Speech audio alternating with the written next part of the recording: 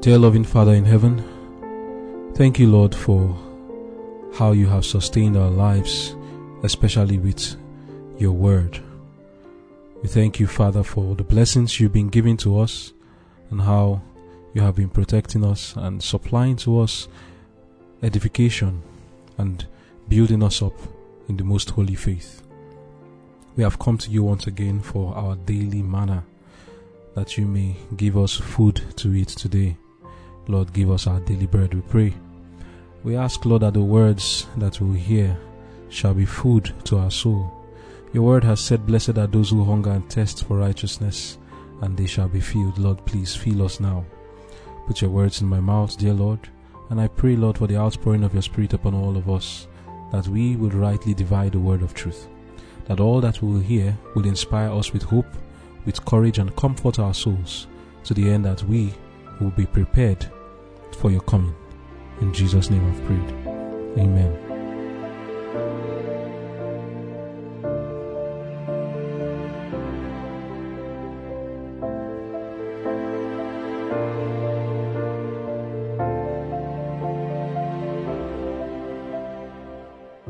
Conflict and Courage, April 26.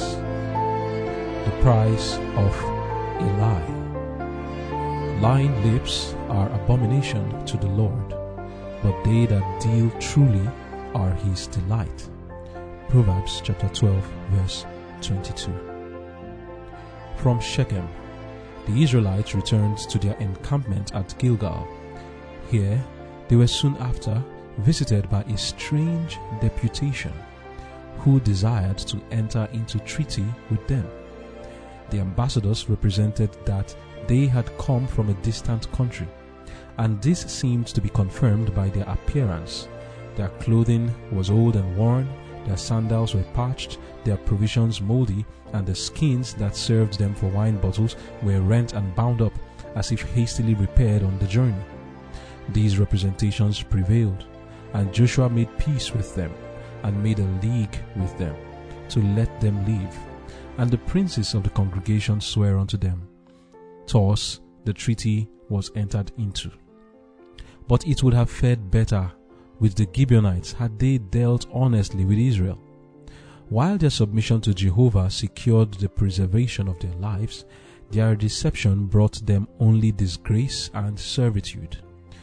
God had made provision that all who would renounce heathenism and connect themselves with Israel should share the blessings of the covenant.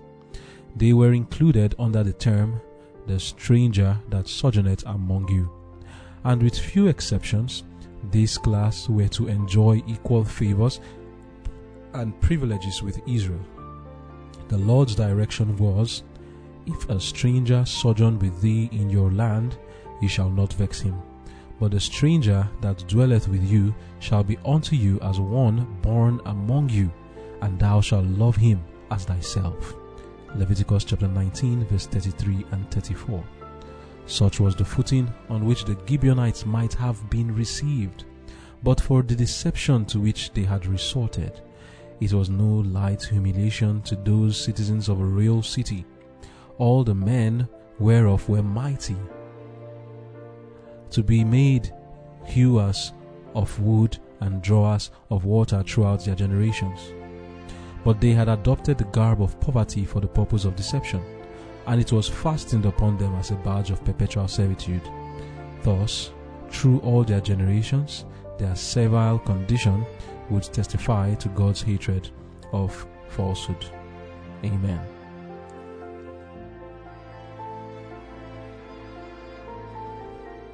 The title of our devotion is The Price of a Lie. Our key text is taken from Proverbs chapter 12, verse 22, expressing God's view of falsehood. It says, lying lips are abomination to the Lord, but they that deal truly are his delight.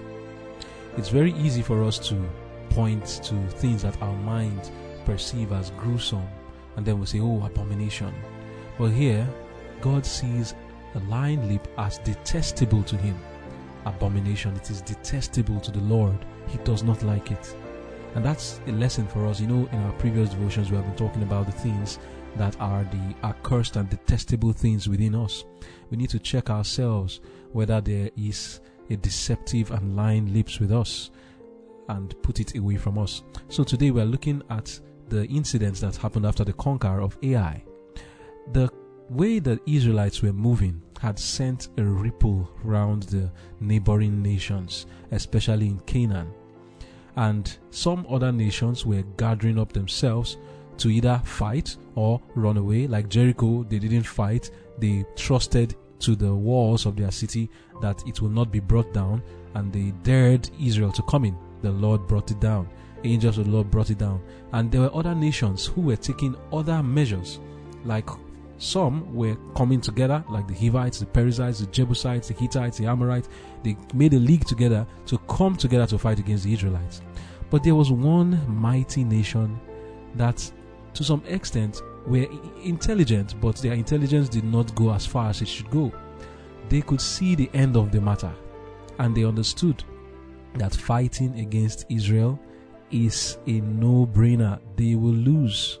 They understood that there was something divine about the way Israel was going, and they resorted to another measure than just to go and fight. Reading from the book of Joshua chapter 9 says, "And it came to pass, when all the kings which were on this side Jordan, in the hills and in the valleys, and in all the coast of the great sea over against Lebanon, the Hittite and the Amorites, the Canaanite, the Perizzite, the Hivite, and the Jebusite, heard thereof, that they gathered themselves together to fight with Joshua and with Israel with one accord. And when the inhabitants of Gibeon heard what Joshua had done unto Jericho and to Ai, they did walk willily, and went and made as if they had been ambassadors, and took old sacks upon their asses, and wine bottles old and rent and bound up, and old shoes and clouted upon their feet, and old garments upon them, and all the bread of their provision was dry and moldy. And they went to Joshua unto the camp of Gilgal, and said unto him and to the men of Israel, We be come from a far country. Now therefore make ye a league with us. And the men of Israel said unto the Hivites, Peradventure ye dwell among us, and how shall we make a league with you? And they said unto Joshua, We are thy servants.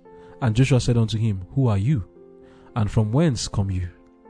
And they said unto him, From a very far country thy servants are come, because of the name of the Lord thy God, for we have heard the fame of him, and all that he did in Egypt, and all that he did to the two kings of the Amorites that were beyond Jordan, to Sihon king of Heshbon, and to Og king of Bashan, which was at Ashtaroth. Wherefore our elders and all the inhabitants of our country spake to us, saying, Take victuals with you for the journey, and go to meet them, and say unto them, We are your servants. Therefore now make ye a league with us." You see, these people were really well informed. They even knew about Egypt, and you will see later that they even knew the name of Moses. They knew the man. Verse 12 says, "This our bread we took hot for our provision out of our houses on the day we came forth to go unto you. But now, behold, it is dry and it is moldy. And these bottles of wine which we filled were new. And behold, they be rent, and these are garments and our shoes, and are become old by reason of the very long journey. And the men took up their victuals, and asked not counsel at the mouth of the Lord. And Joshua made peace with them, and made a league with them, to let them live. And the princes of the congregation swear unto them." Now, here was a mistake made by Joshua and the princes. They did not ask the Lord on what to do. If not, God would have told them what these people were doing. So Joshua should have asked from the Lord, and he would have known what to do. And it's a lesson for us. The Lord is always accessible to us, and we can ask questions from him so that he can direct us. Now, Joshua eventually with the princes found out that they were deceived. In Joshua 9 verse 17 it says, "And the children of Israel journeyed and came unto their cities on the third day. Now their cities were Gibeon and Chephirah and Beeroth and Kirjath-jearim. And Joshua, verse 22, "And Joshua called for them, and he spake unto them, saying, Wherefore have you beguiled us, saying, We are very far from you, when you dwell among us?" And then he proceeded to tell them what their punishment will be. You see, the story of the Gibeonites reminds me a lot of the unjust steward. Like we usually say, it is better to be a gate man, a servant in the house of the Lord, than to perish. The Gibeonites practiced deception, but that deception made them enter into a treaty with Israel, and they saved their lives. But nevertheless, they were punished for it, that they would be drawers of water. And these were a royal nation. They were mighty men. But what they did not know is that they thought the Lord was like unto themselves. They did not know that if they had at least been open enough to tell the Israelites that we will worship your God, then it would have fared better with them. When you look at the parable of that unjust steward, he was doing the wrong thing, just like the Gibeonites were worshiping other gods. When the master of that steward said he was going to sack him, in Luke 16 verse 3, it says, "Then the steward said within himself, What shall I do? For my Lord taketh away from me my stewardship. I cannot dig to beg, I am ashamed. I am resolved what to do, that when I am put out of the stewardship, they may receive me into their houses. So he called every one of his Lord's debtors unto him, and said unto the first, How much owest thou unto my Lord? And he said, 100 measures of oil. And he said unto him, Take thy bill, and sit down quickly, and write 50. And this steward continued to do the same thing for many people who were owing his master, reducing their bills for them, so that when his master sacks him, he would find favor in the eyes of those people. You see, the Gibeonites were going to lose their lives, no doubt, if they were not serving God. But they did something that, though they became servants, which was a punishment for them, at least it was still better than what happened to the other nations who were completely destroyed. But then we have to look at the fact that they achieved lower than what they could have gotten. The Lord had promised that anybody who is a stranger that wants to worship him will be highly welcome. You see, the Lord is not exclusive, he is inclusive. It is not by your descent or by your race or the color of your skin that the Lord accepts people or accepts you. It is just by submitting to his will and the privileges that is given to those of Israel will be given to you. Talking about the Gibeonites, as we just read in our devotion, their misrepresentation, God hates it. It's an abomination to him. But because of the league they had entered into with Israel, they were spared their lives. Reading Patriarchs and Prophets, page 505, paragraph 3 says, These representations prevailed. The Hebrews asked not counsel at the mouth of the Lord, and Joshua made peace with them and made a league with them. Thus the treaty was entered into. The Gibeonites had resorted to stratagem to preserve their lives. Great was the indignation of the Israelites as they learned the deception that had been practiced upon them, and this was heightened when after 3 days journey, they reached the cities of the Gibeonites near the center of the land. All the congregation murmured against the princes, but the latter refused to break the treaty, though secured by fraud, because they had sworn unto them by the Lord God of Israel, and the children of Israel smote them not. The Gibeonites had pledged themselves to renounce idolatry. So that's a very important point. The Gibeonites had pledged themselves to renounce idolatry and accept the worship of Jehovah, and the preservation of their lives was not a violation of God's command to destroy the idolatrous Canaanites. Hence the Hebrews had not by their oath pledged themselves to commit sin. And though the oath had been secured by deception, it was not to be disregarded. The obligation to which one's word is pledged, if it do not bind them to perform a wrong act, should be held sacred. No consideration of gain, of revenge, or of self-interest can in any way affect the inviolability of an oath or pledge. Lying lips are abomination to the Lord. Proverbs 12 verse 12. He that shall ascend unto the hill of the Lord and stand in his holy place is he that sweareth to his own hurt and changeth not. Psalm 24 verse 3 and 15 verse 4. From here we learn a lesson, even in your businesses. No matter what is going on in your business, as far as you have said this is what you are going to do, you have to keep to your word, even if it is going to hurt you. And we read it in the book of Psalm 15 verse 4.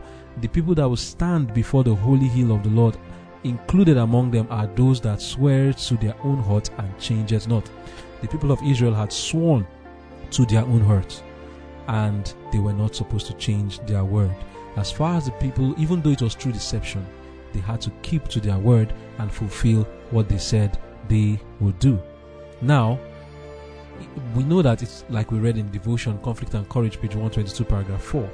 It would have fared better with the Gibeonites had they dealt honestly with Israel. Because God had given a promise in his word, and this promise is for all of us who are listening. Wonderful promise it is in Leviticus 19 verse 33 and 34. The Lord said, if a stranger shall sojourn with thee in your land, ye shall not vex him. But the stranger that dwelleth with you shall be unto you as one born among you, and thou shalt love him as thyself. Look at that. The Lord tells us to love the stranger who sojourns among us as we love ourselves. There is not to be any division of race and tribe and ethnicity and nationality. As far as we are all worshipping the same God, it doesn't matter where anybody came from. We are to be one. They are to be regarded as one who is born among you. That is what the Lord said. In other words, He's one of you, exactly like you. You see, God is very merciful, and He extended His help to every nation. Strangers were not excluded from the blessing of God. Anyone who comes to Him, He will in no wise cast out. Jesus Himself said it in John 6 verse 37.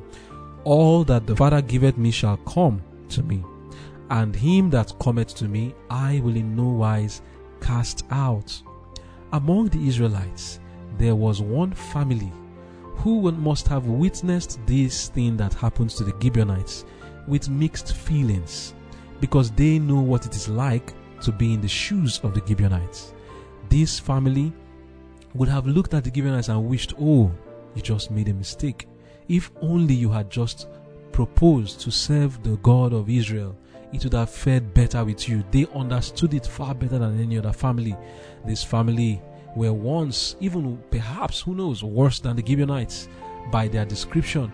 But here they were, partakers of the Lord's blessing, according to Leviticus 19 verse 33, considered as people born among the Israelites with the privileges of one who is an Israelite. This family was from that vile city called Jericho. The woman called Rahab and her family, they knew what it was like to be in the shoes of the Gibeonites. But Rahab understood what it means to taste of the goodness and the mercy of God as a stranger. Joshua chapter 2, reading from verse 1. When Joshua sent the spies to Jericho, there was this woman, not just any kind of woman, but is described consistently in the word of God as a harlot. This vile person was able to get the victory. In the song we usually sing, the dying thief rejoiced to see that fountain in his day, and there may I, though vile as he, wash all my sins away. This song could apply to Rahab and her family. She was a vile person, but her sins were washed away because she by faith was saved. Like I said, Joshua 2 reading from verse 1, it says, and Joshua the son of Nun sent out of Shittim 2 men to spy secretly, saying, go view the land, even Jericho. And they went and came into an harlot's house named Rahab and lodged there. Now Jericho, the king knew that there were some spies that came and tried to find them out, but Rahab helped them and preserved them so that the people who came to look for these spies did not find them in her house. Now reading from verse 9, and she said unto the men, I know that the Lord hath given you the land. The Gibeonites, they also knew that, and that your terror is falling upon us, and that all the inhabitants of the land faint because of you. For we have heard how the Lord dried up the water of the Red Sea for you, when you came out of Egypt, and what you did unto the kings of the Amorites that were on the other side Jordan, Sihon and Og, whom you utterly destroyed. And as soon as we had heard these things, our hearts did melt, neither did there remain any more courage in any man because of you. For the Lord your God, He is God in heaven above, and in earth beneath. Now therefore I pray you, swear unto me by the Lord, since I have showed you kindness, that you will also show kindness unto my father's house, and give me a true token, and that ye will save alive my father, and my mother, and my brethren, and my sisters, and all that they have, and deliver our lives from death. And the men answered her, our life for yours. If ye utter not this our business, and it shall be, when the Lord hath given us the land, that we will deal kindly and truly with thee. Then she let them down by a cord through the window, for her house was upon the town wall, and she dwelt upon the wall. And she said unto them, go to the mountain, lest the pursuers meet you, and hide yourselves there 3 days until the pursuers be returned, and afterward may ye go your way. And the men said unto her, we will be blameless of this thine oath, which thou hast made us swear. Behold, when we come into the land, thou shalt bind this line of scarlet thread in the window which thou didst let us down by, and thou shalt bring thy father and thy mother and thy brethren and all thy father's household home unto thee. So here is someone who had the same knowledge that the Gibeonites had. And it's remarkable to realize what the Lord had done in the countries around. Imagine that as far as Jericho, down to the Gibeonites' land and to the Perizzites and Hittites and the Amorites, they had heard the fame of the Lord. How that the Lord dried the Red Sea. When was that? How old was Rahab when that happened? I wonder. I mean, the Lord dried the Red Sea 45 years ago. That was a long time. And now, 45 years later, the people are still talking about the drying of the Red Sea when the Egyptians were destroyed there. And then, just a few years before, they had heard also of the destruction of Og and Sihon and the Amorites and also the other nations that were destroyed by the Israelites by Moses before he died. Rahab knew it. She grew up with this knowledge, and now she's exercising what we call faith. And this is what the Gibeonites did not do. The Gibeonites and Rahab had the same knowledge, but Rahab exercised faith. And here we see another example of what is going to happen in our own time. There are people in the world who are hearing the fame of the truth of the three angels' messages, and at the last days they are going to join the church of God. Reading from Last Day Events, page 175, paragraph 2, we are told, as trials ticking around us, both separation and unity will be seen in our ranks. Some who are now ready to take up the weapons of warfare will in times of real peril make it manifest that they have not built upon the solid rock. They will yield to temptation. Those who have had great light and precious privileges but have not improved them under one pretext or another go out from among us. End of quote. That's going to be a sad thing. Those who have had light but did not improve it, like Achan, he went out, but Rahab came in. The Gibeonites, through fraud though, but they still came in. There is the shaking out and the shaking in. And then there were also the people who were just at the border of Jordan, fell into fornication through the Midianite women. They also fell out while others were coming in. That's how it's going to be. And you see that when Jericho was finally destroyed, Joshua intentionally looked for Rahab. Joshua 6 verse 22, it says, "But Joshua had said unto the two men that had spied out the country, Go into the harlot's house and bring out thence the woman and all that she had, as you swear unto her. And the young men that were spies went in and brought out Rahab and her father and her mother and her brethren and all that she had. And they brought out all her kindred and left them without the camp of Israel. And they burnt the city of Jericho with fire and all that was therein. Only the silver and the gold and the vessels of brass and iron they put into the treasury of the house of the Lord. And Joshua saved Rahab the harlot alive, and her father's household, and all that she had. And she dwelleth in Israel even unto this day, because she hid the messengers which Joshua sent to spy out Jericho." Amen. Wonderful deliverance for one who would be a stranger, the vilest of them, and would join themselves to the Lord. And we can still learn from the Gibeonites that you don't need to practice falsehood. You don't need to pretend to be a child of God. The Lord is willing to accept everyone. But still talking about Rahab, we need to understand, how was she treated among the Israelites? Was she treated as an outcast, as a second-class citizen? No. No matter what it is you are or where you are from, because Rahab was not just from Jericho, she was also a harlot. That was her profession. Regardless of these two things, first of all, not an Israelite, secondly, a harlot, which is supposed to be a terrible occupation, a bad one. Yet, by exercising faith in the Lord, this woman attained to one of the best of blessings and privileges that anybody will get. Reading from Hebrews 11 verse 31, we are told, "By faith the harlot Rahab perished not with them that believed not, when she had received the spies with peace." In James 2 verse 25, we are told, "Likewise also was not Rahab the harlot justified by works, when she had received the messengers and had sent them out another way?"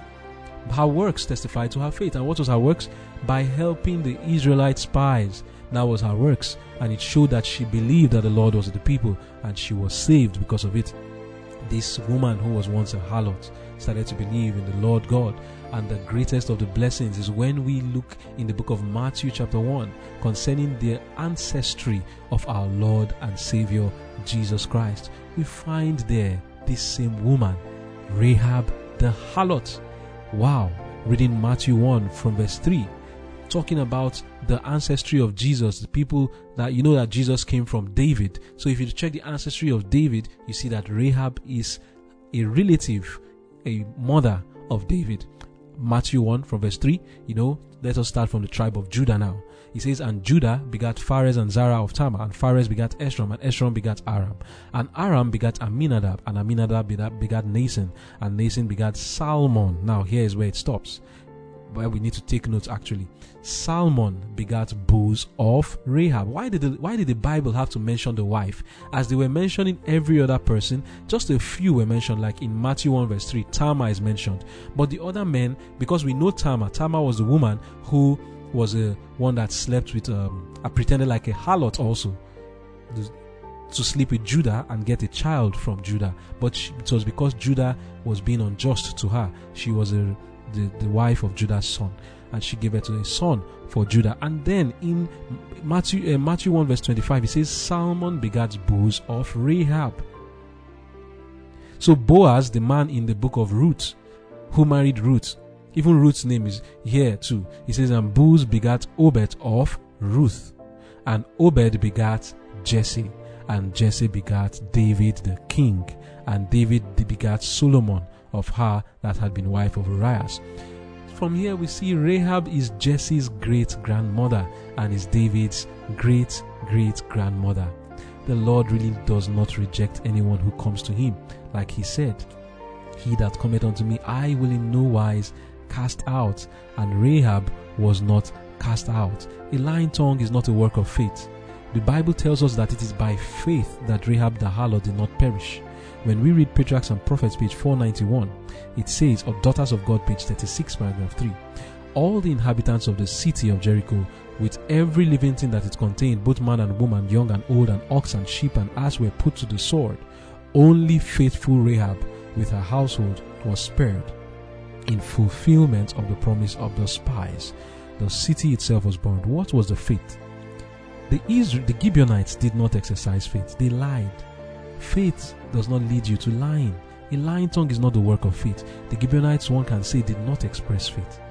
They, by lying, submitted themselves to be captives, though they were not supposed to be captives like that.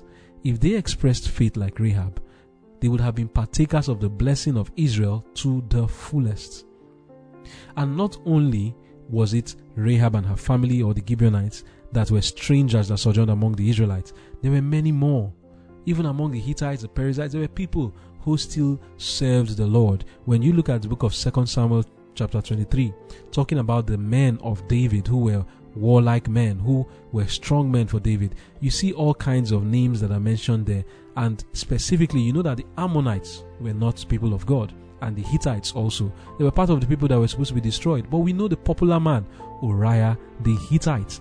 Reading 2 Samuel chapter 23, reading from verse 37 and 38, it says, Zelek the Ammonite, Nahariah the Beerothite, the armor bearer to Joab the son of Zeruiah, Ira the Hittite, Gareb the Hittite. And then it goes on to mention Uriah the Hittite.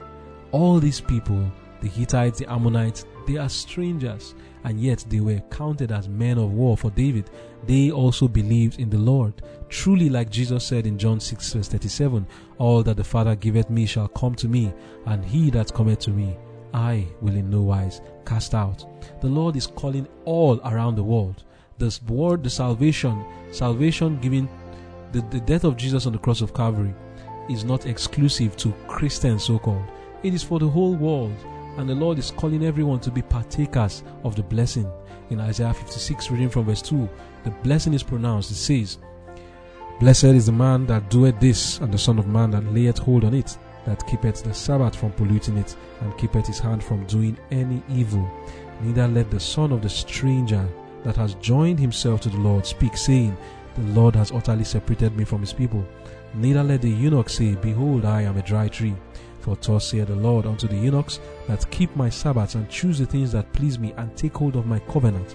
even unto them will I give in my house, and within my walls a place and a better name than the sons and of sons and of daughters. I will give them an everlasting name that shall not be cut off. Amen. We can have that everlasting name. Are you a stranger because of your sins? You are like Rahab. The Lord is not rejecting you.